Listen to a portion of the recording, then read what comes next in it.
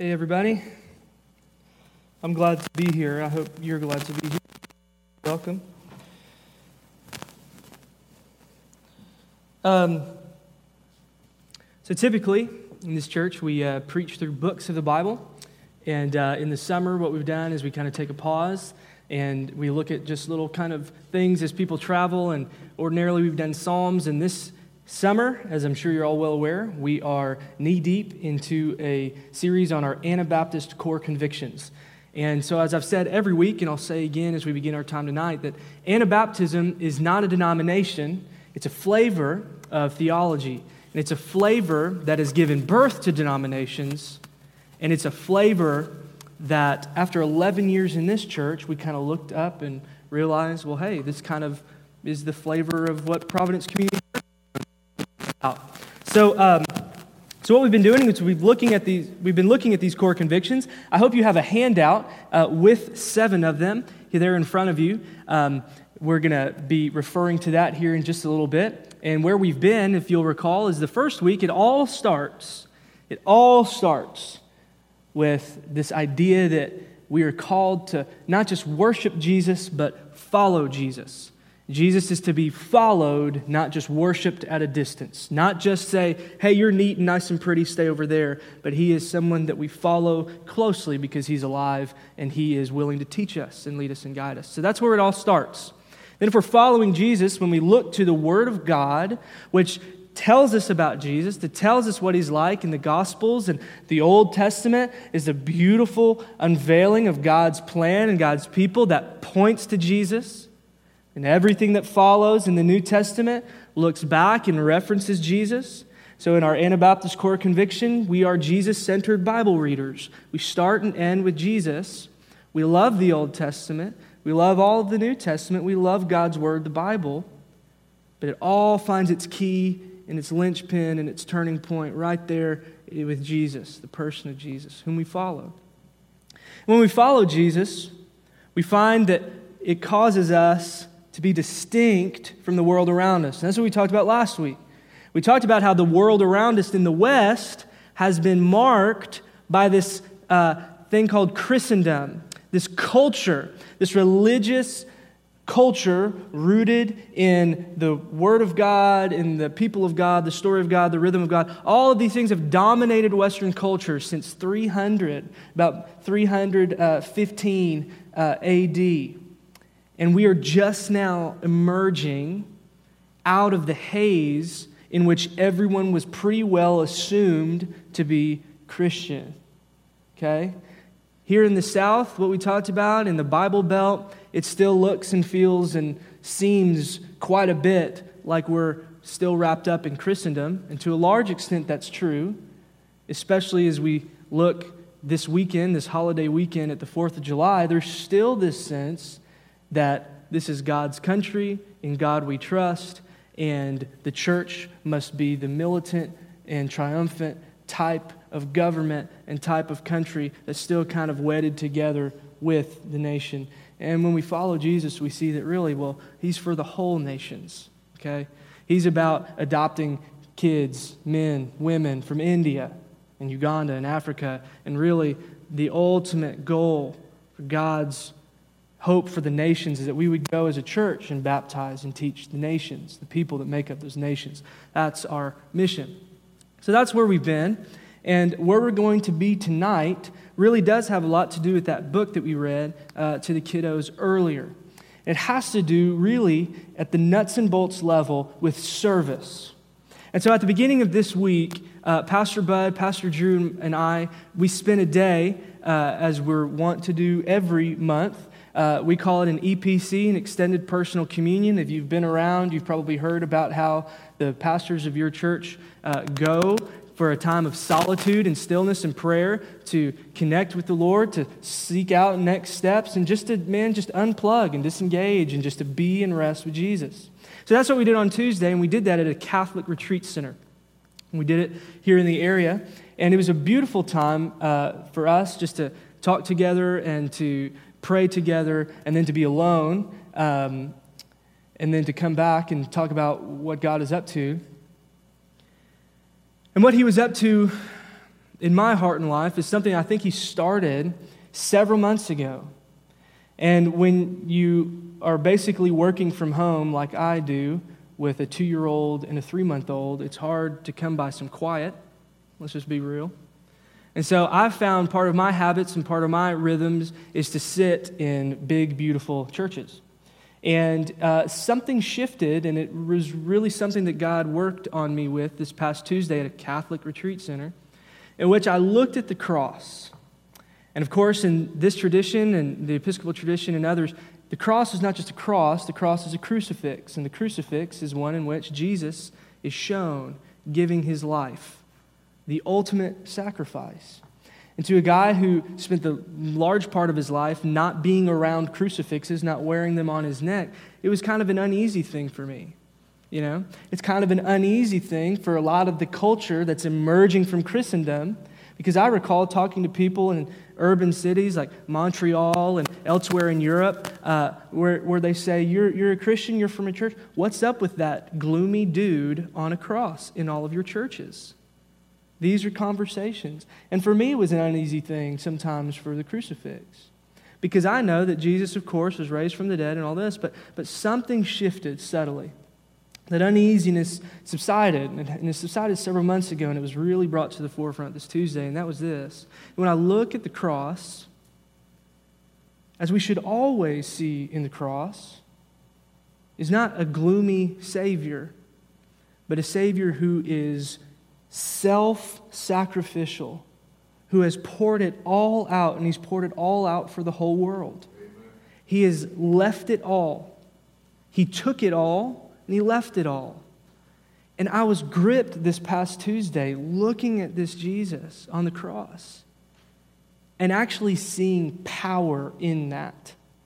Seeing power when he emptied himself. And all of a sudden, these things are coming alive when he says the Son of Man came not to be served, but to serve and to give his life as a ransom for many. And I begin to see that when he's in the Last Supper with his homies, his brothers, and he's ate with them, he's taught them, he's healed with them, they've seen these power of Jesus. Really, it's a power that was always giving, always giving. And the last night, as we see in John 13, we see a symbol where Jesus enacts that kind of service. Before the cross, where he is their master, he is their teacher, he is their leader, he is their Lord, and yet as they're bickering about who's going to be first in the kingdom, who gets to sit at the right hand, we've talked about in our series in the Gospel of Mark, who's going to take over the reins if Jesus is really right that he's going to get killed.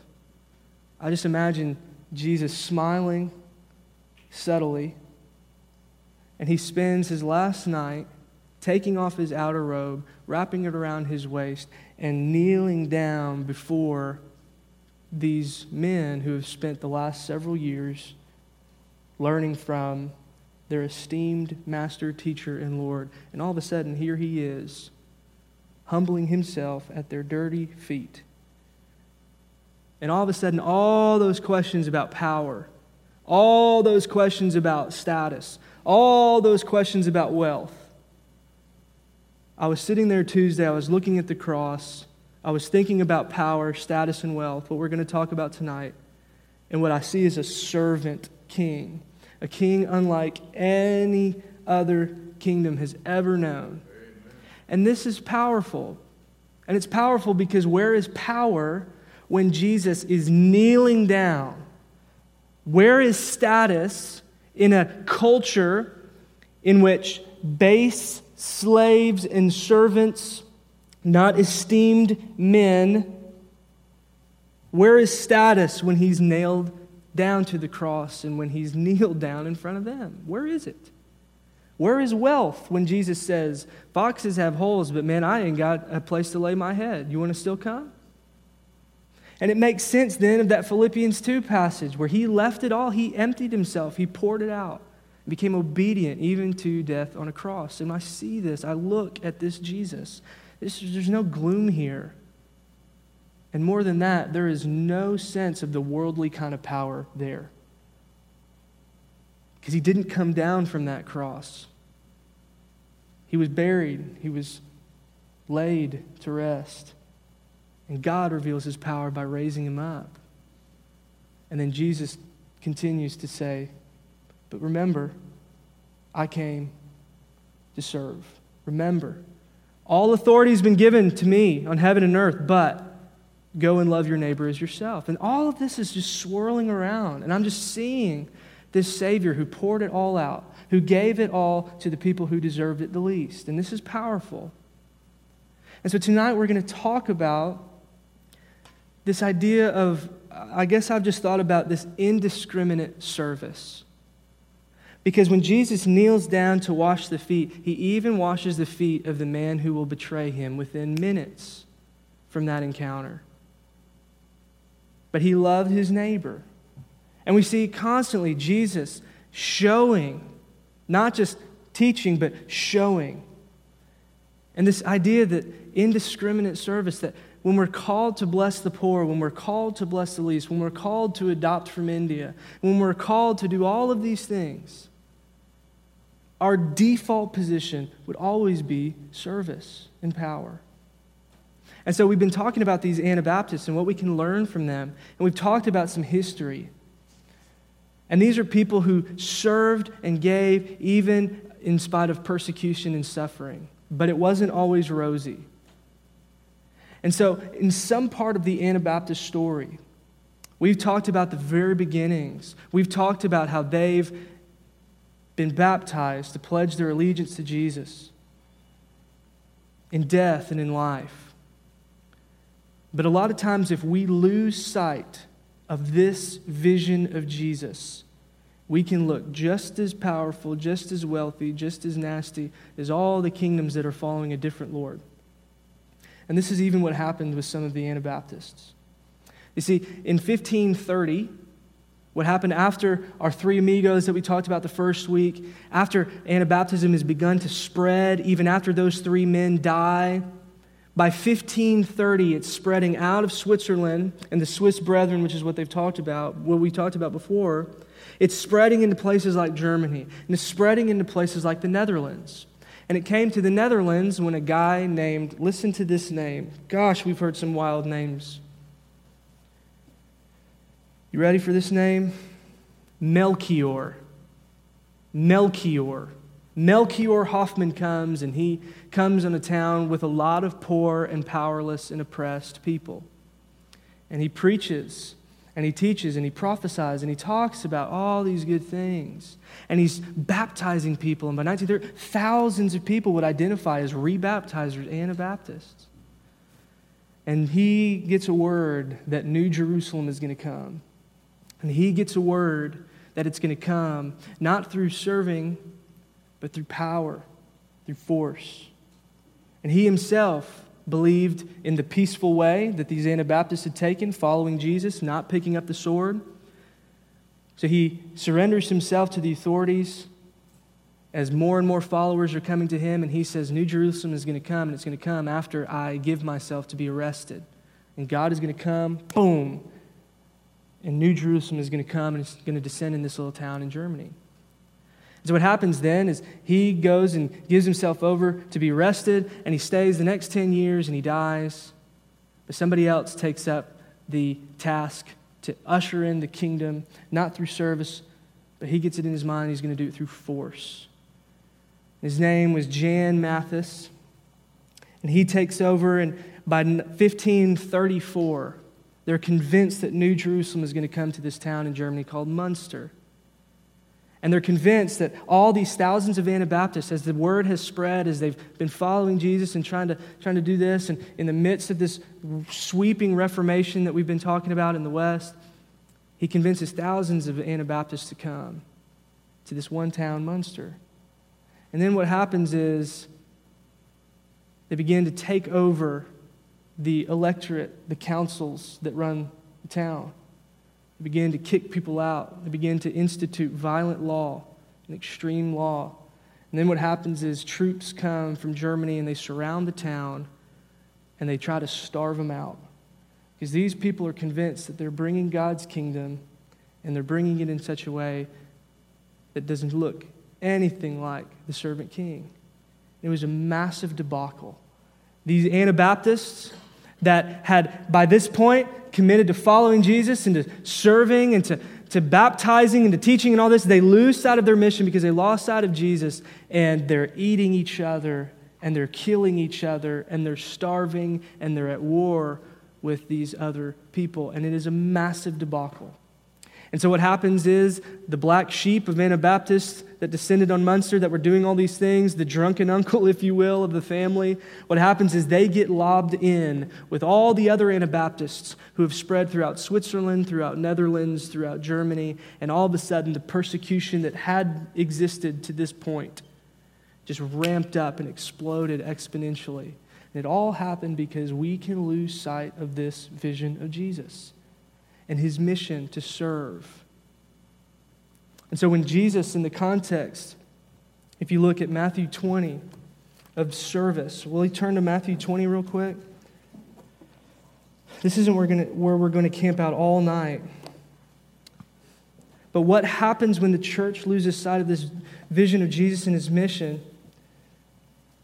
Well, Jesus tells us in Matthew 20, beginning verse 24, when all these people, like we're saying, all his disciples are talking, a couple of his disciples are talking about sitting in his left and right. And we talked about it in the Gospel of Mark, but here in Matthew 20, 24,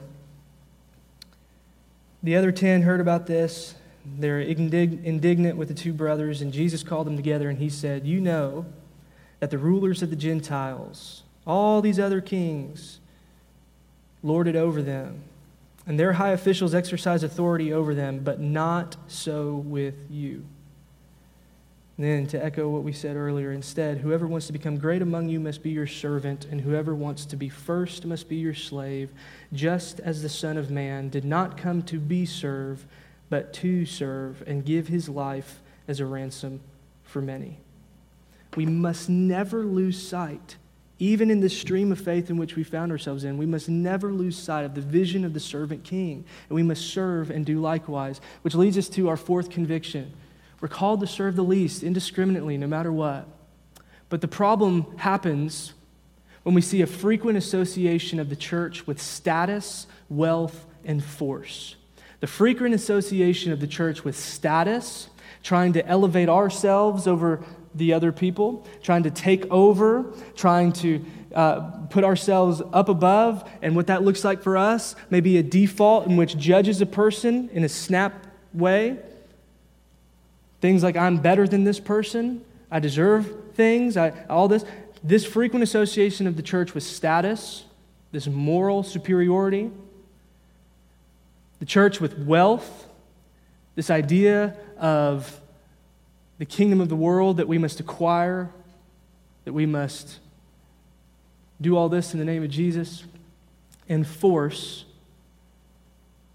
is inappropriate for followers of Jesus. Why? Because Jesus tells us this looks everything like the kingdoms of the world, but not like my kingdom.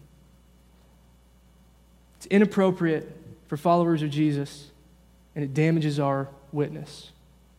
And so what all of these have in common is they don't look like God's kingdom. They look like the kingdoms of this world. And even more than that, hear this. What all of them have in common is a self-exaltation at the cost of the other person. What our church, when we get bent on status, wealth, power, when we have these instances like what happened in Munster, even with the peaceful Anabaptists who've committed to follow Jesus and do all this and to not have the sword, what happens when we lose sight of this is we begin to place ourselves over. It's the self-exaltation at the cost of other. It says, how can I use you? How can I jockey in my mind for position over you? How can I get more rather than give more? Because if I get more, that means I'm satisfied, and you might not be. When we force our way, when the church forces its way, it doesn't look like the Savior who comes and washes feet. Because Jesus and his love, and when we get this vision of Jesus, the antidote to all this is a vision of Jesus that is self-sacrificial. Not self-exalting, self-sacrificial. And it is always at cost of himself. It's Brother Juniper, like we read, who freezes because he gave his coat. Where would he get such an idea like that? Well, if you got 2 coats, you see your brother, problem solved. Jesus was always sacrificing, self-sacrificing to the cost of himself. It cost him his very life. This is what we see when we have this vision of Jesus. The antidote to this kind of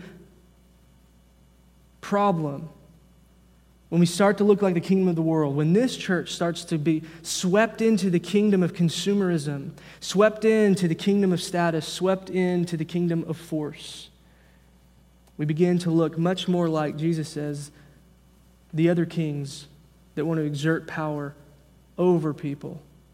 But we must look to Jesus, who washes the feet and tells us to be servant to all. Our default must be service. Our default must be love my neighbor at cost to myself. When I see my neighbor, how do I bless my neighbor? And this is our default. And again, I'm sitting on Tuesday and I'm thinking of Jesus, looking at Jesus, and I'm thinking about this idea of service, and I'm thinking about 2 men. I'm thinking about Amy's Uncle Jack, who we went to a funeral last Saturday before we came here. And Uncle Jack was 80 years old, and Uncle Jack had struggled with Alzheimer's, and it had just crippled him and just it took his life. But when we look at Jack, we were able to celebrate because we knew that Jack had a sense of this Jesus. And Jack helped start, through Carter Blood Drive, the blood drives that were remote, the Gift of Life drives, and this humble, gentle, 80-year-old man throughout the course of his life gave 68 gallons of blood. 68 gallons. Could we line up a bunch of milk jugs up here? How much blood is in the human body at any given point? 5? This is 68. He gave. He helped found a wing of a hospital in Dallas because his daughter suffered from scoliosis and he needed a place to take his daughter, so he went and he gave. He gave his time, he gave his money, and he gathered up some people, and he served the city of Dallas. And so I'm sitting here and I'm thinking about this, and the pastor is talking about Jesus who gives, who serves, who sacrifices.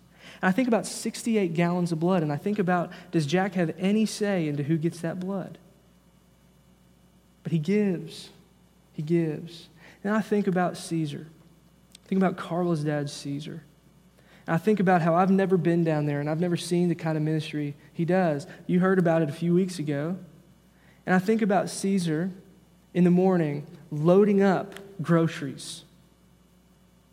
And I think about Caesar walking across the border.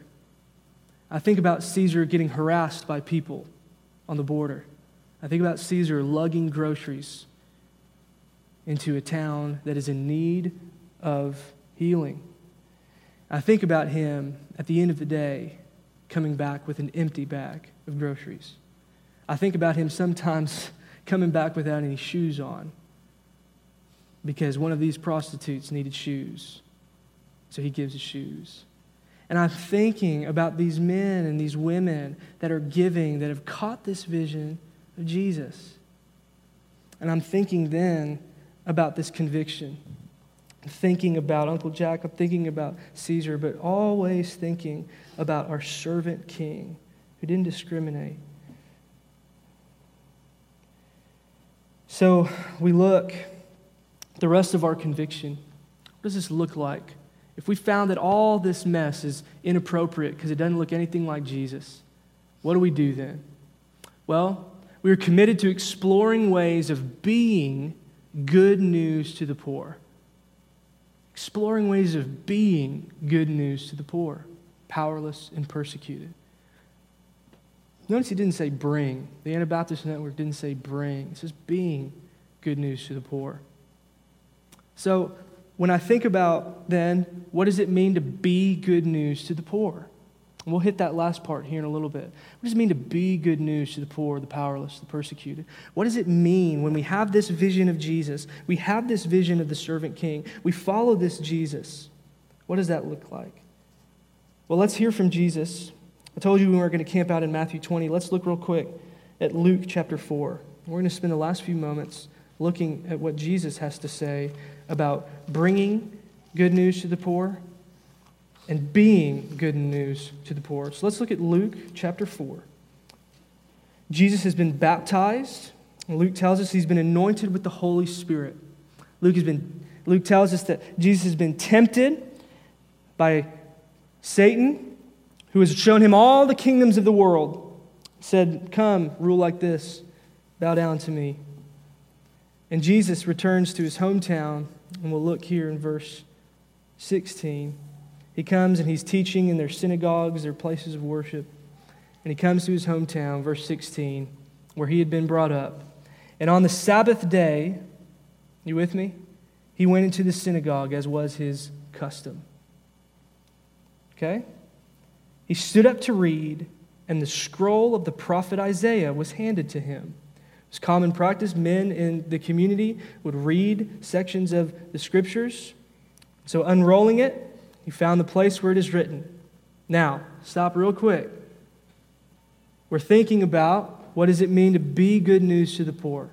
We're thinking about a vision of the servant King Jesus, and we're a people called to follow servant King Jesus. So what does Jesus think of his mission? So where he reads in the book of Isaiah is in our chapter 61, and he says this: "The Spirit of the Lord is on me, because he has anointed me to proclaim," what? "Good news to the," what? "Poor." At Jesus' baptism, he comes out of the water and the Holy Spirit, it says, descends upon him. And the reason the Holy Spirit has come, in Jesus' mind at this time, reading the scriptures in Isaiah, the reason the Spirit has done this, as it was prophesied in the book of Isaiah, is that he could bring good news to the poor. But that's not all. He has sent me to proclaim freedom for the prisoners, recovery of sight for the blind, to set the oppressed free, and to proclaim the year of the Lord's favor. What is he coming to give? Let's look. He's going to proclaim good news. It's an announcement, like we talked about with the gospel. That is good news. The good news is that God has sent who he said he would send. And he's going to say good news. And he's going to say it to whom? The poor. He has been sent to proclaim freedom for those who are captive. He is going to heal. It says he's going to give recovery of sight for the blind. He's going to set the oppressed free. He's going to proclaim the year of the Lord's favor. That is certainly a reference in Leviticus chapter 25 of this idea of the year of Jubilee. And it's a year in which the crops are rested and debts are restored and the slate is wiped clean. And what God has promised is no less than a social and economic upheaval. Because when debts are forgiven, society is changed. When blind people who have been marginalized in society receive their sight, they're able to enter back in to function. When the captives are set free, when the poor are told good news, when all they've heard is bad news, all they've been is marginalized, what happens is nothing less than a radical shift, and it looks nothing like the kingdoms of the world. And there's so much here to talk about. But what we need to grasp is this: Jesus has taken it upon himself to be the one that God has promised and to bless the people God has always said he would bless, even when the world wants to ostracize them because of status, because of wealth, and because of force. So when he reads this, he doesn't stop there. In verse 20, he rolls up the scroll. He gives it back to the attendant and he sat down. And you just imagine, Luke says, the eyes of everyone in the synagogue were fastened on him. So already they are alerted to the fact that Jesus, who they've begun to hear about, who they've grown up with in this town, when he reads this, there's an awareness that something is up. And so, as everyone's looking on him and he sits down in verse 21, he began saying to them, "Today this scripture is fulfilled in your hearing." If Jesus was a rapper, he would drop the mic and there would be such a thud in that place that everybody would go wild. That's what I see. I don't know if y'all see that. Okay, well, go listen to some Hank Williams or whatever you're into, Bruce. Today, this scripture is fulfilled in your hearing. Jesus has taken upon himself the task of manifesting the kingdom of God to the people who have never been welcomed.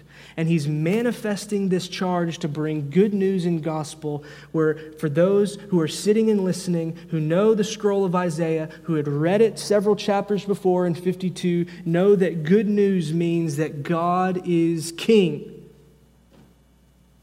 And he's saying today, this scripture, with the Spirit of the Lord charging me to show forth God's kingdom in word and deed, not just to say good news, but to show good news by restoring blindness, by liberating people who have been oppressed by the kingdoms of this world and the power behind them, the kingdom of darkness. He's liberating people. He's not just saying that, he's showing it.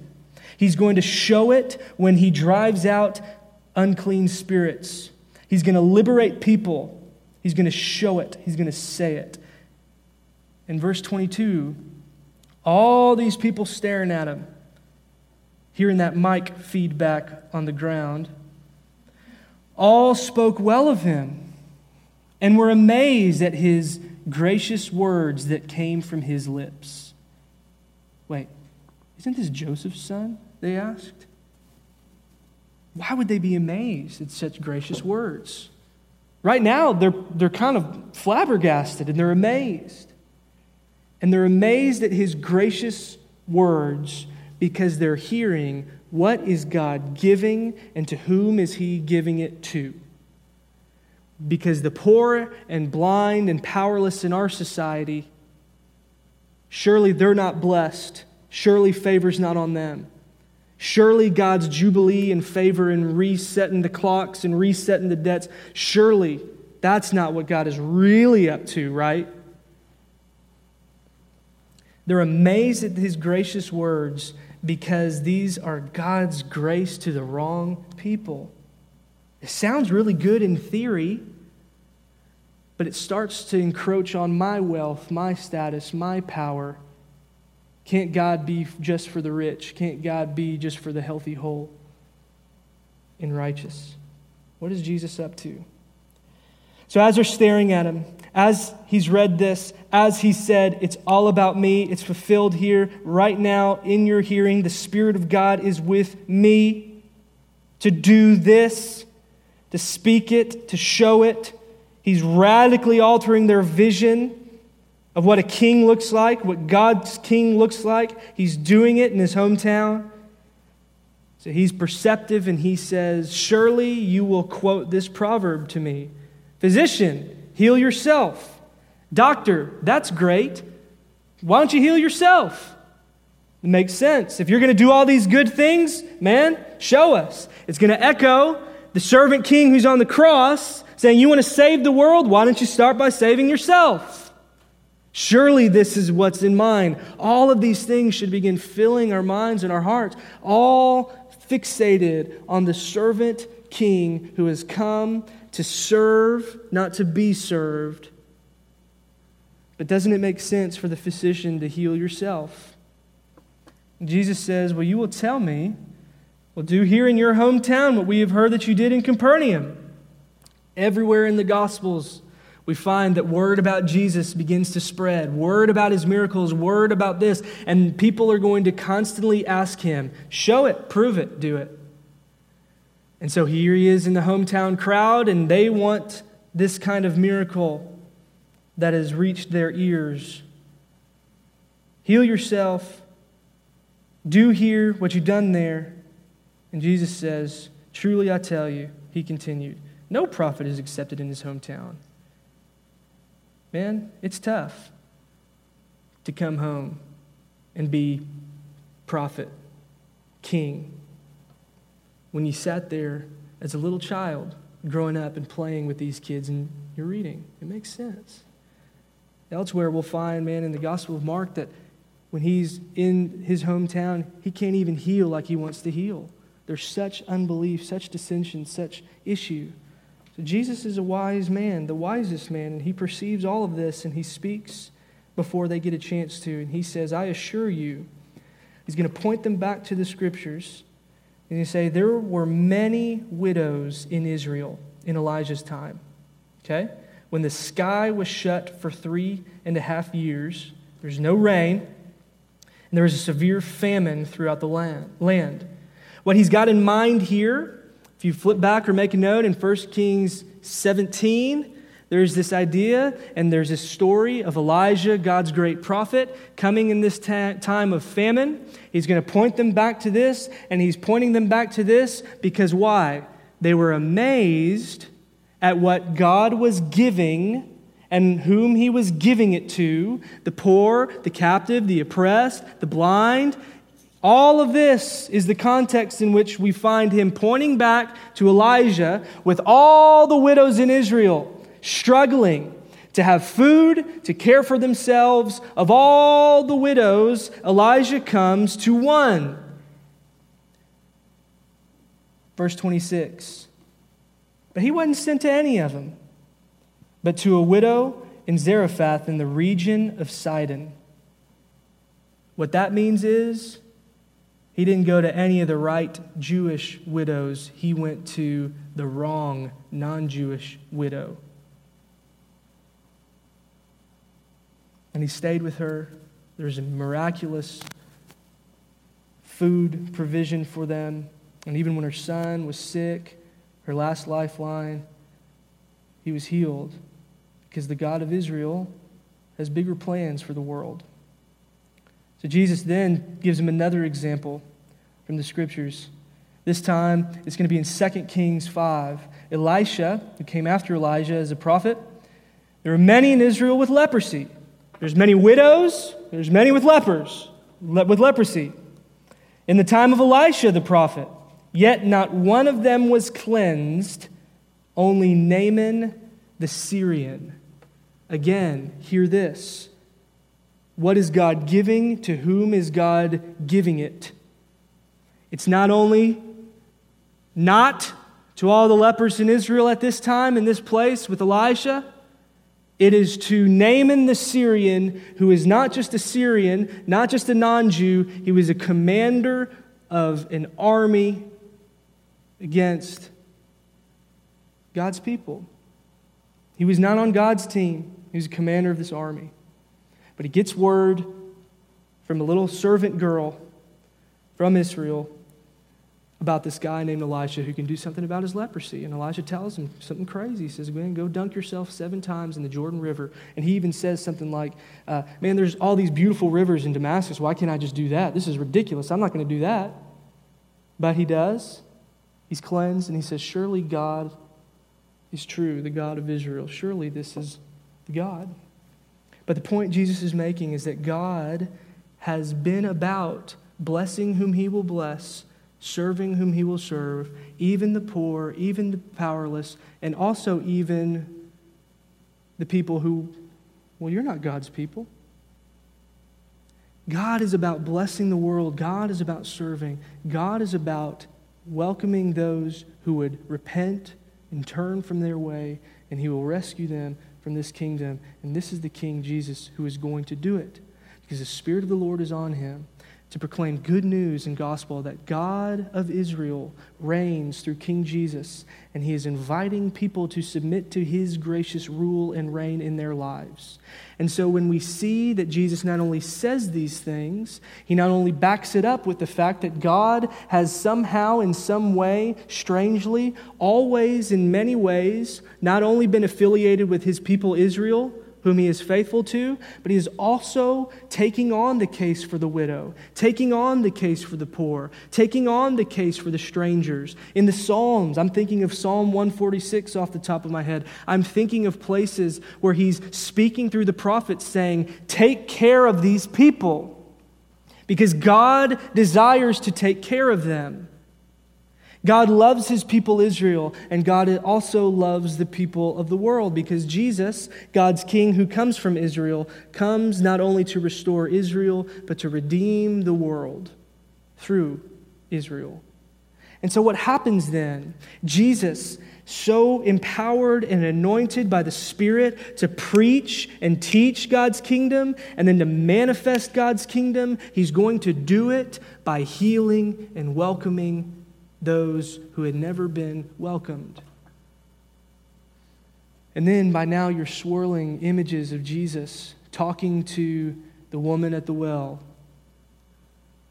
not saying, he's confident. He's telling her in the middle of the day, they're talking about worship, and then he calls her to accept living water. And she was such the wrong person. She was such the wrong woman. And he's calling her. And he's calling Zacchaeus.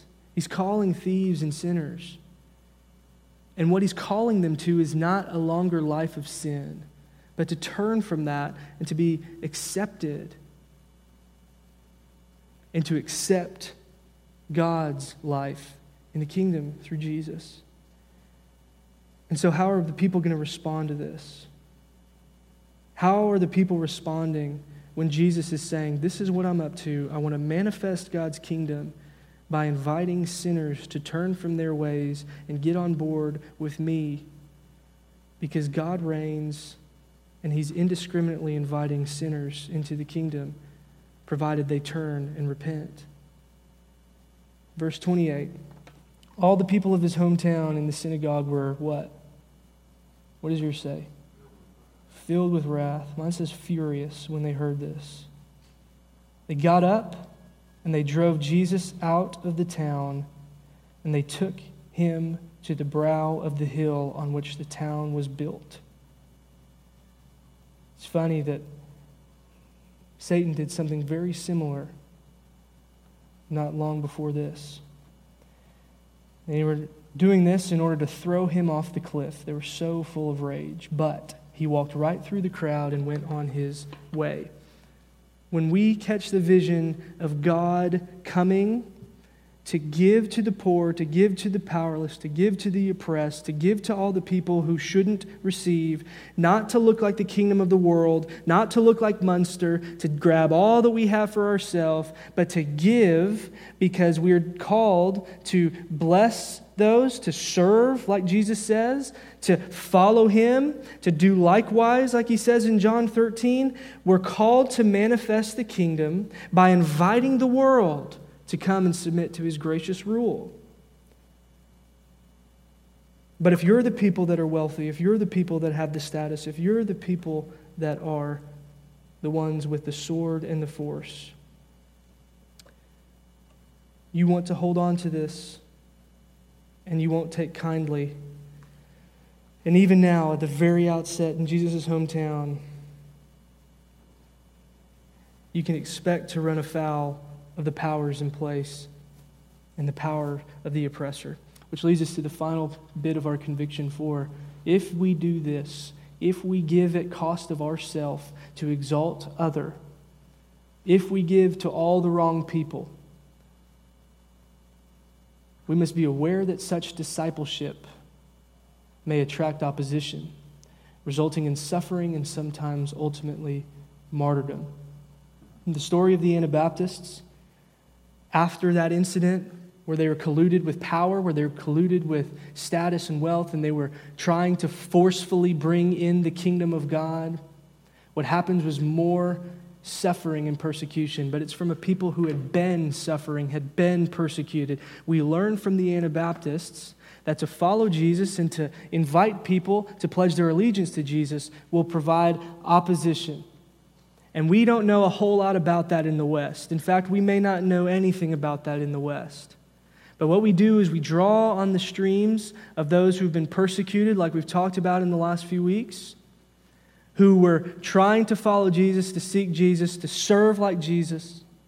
And we find that it cost them their lives. And we unite with the Christians in the hard parts of the world, and maybe through this conviction, through this vision of the servant king, through this mission of the king to be good news, to bless, to teach, to welcome, to show, to give food, to do these things that Jesus did in his life and ministry, we know, and maybe we can have solidarity with those people who are doing these things where the powers that be kill them, persecute them, take their life. And so, what that means for us in the West, who it may not cost our lives right now, what it means at the very least is to get this vision of Jesus, the servant king, to serve and to put others at cost of ourselves, to put others before ourselves. And we need to begin as a church continually thinking about ways in which we can be good news to the poor. As I've thought about this week, I wonder where Jesus would be if he was walking the streets of Dallas today. In physical body, where would he be? Who would he be talking to? How would he be calling people to repent and to follow him? How might we, with Jesus, go and do likewise? How can you, in your missional community, with the thoughts and visions that God is giving you, and sorting out through you, how can you be good news to the poor? How can you proclaim good news? How can you proclaim release to people oppressed by drugs, people oppressed in relationships, people oppressed by anxiety, people oppressed? How can you come and serve? How can you give your shoes, give your groceries, give your time, give your money to follow Jesus, the servant king? This, I hope, is all review for you tonight. This, I hope, is a review and a renewal of the vision of Jesus who gives, not takes. This is the vision of Jesus who serves by washing feet. There's no power there. There's no wealth there. There's no status there. And that's why it's inappropriate for us to look past these people and to follow the kingdom of this world when we should be following Christ, our servant king. And so I'm excited as we go. I'm tired now as I stand right here. But I want you to know that I'm excited. I want you to know that I really do believe that this church is entering into a season where God is calling us and will call us to explore new, concrete ways in which we can partner with others, in which we can examine our own hearts and minds and be free to follow Jesus where Jesus would go, to eat with the people whom Jesus would eat with, to welcome those he would welcome. Not simply saying it's okay to persist in this way, but calling them to repentance and renewal and saying there's a better way. There's life with God through Jesus Christ the King, and it's even for you, because it was even for me. So I'm excited about a season in which we're going to begin exploring things. We're going to be looking, we're going to be, as missional communities, continuing to bless and serve. And so what this conviction is, what all of these convictions are the theology, the ways in which we're thinking and praying and learning from streams of faith. We're learning how it can inform the way we already believe, the way we already belong, the way we already bless. And may we be a people who manifest God's kingdom for all through service indiscriminately. May you, in these moments, as we take the bread and wine, maybe you need to think about that person who you are discriminating your love and your service toward.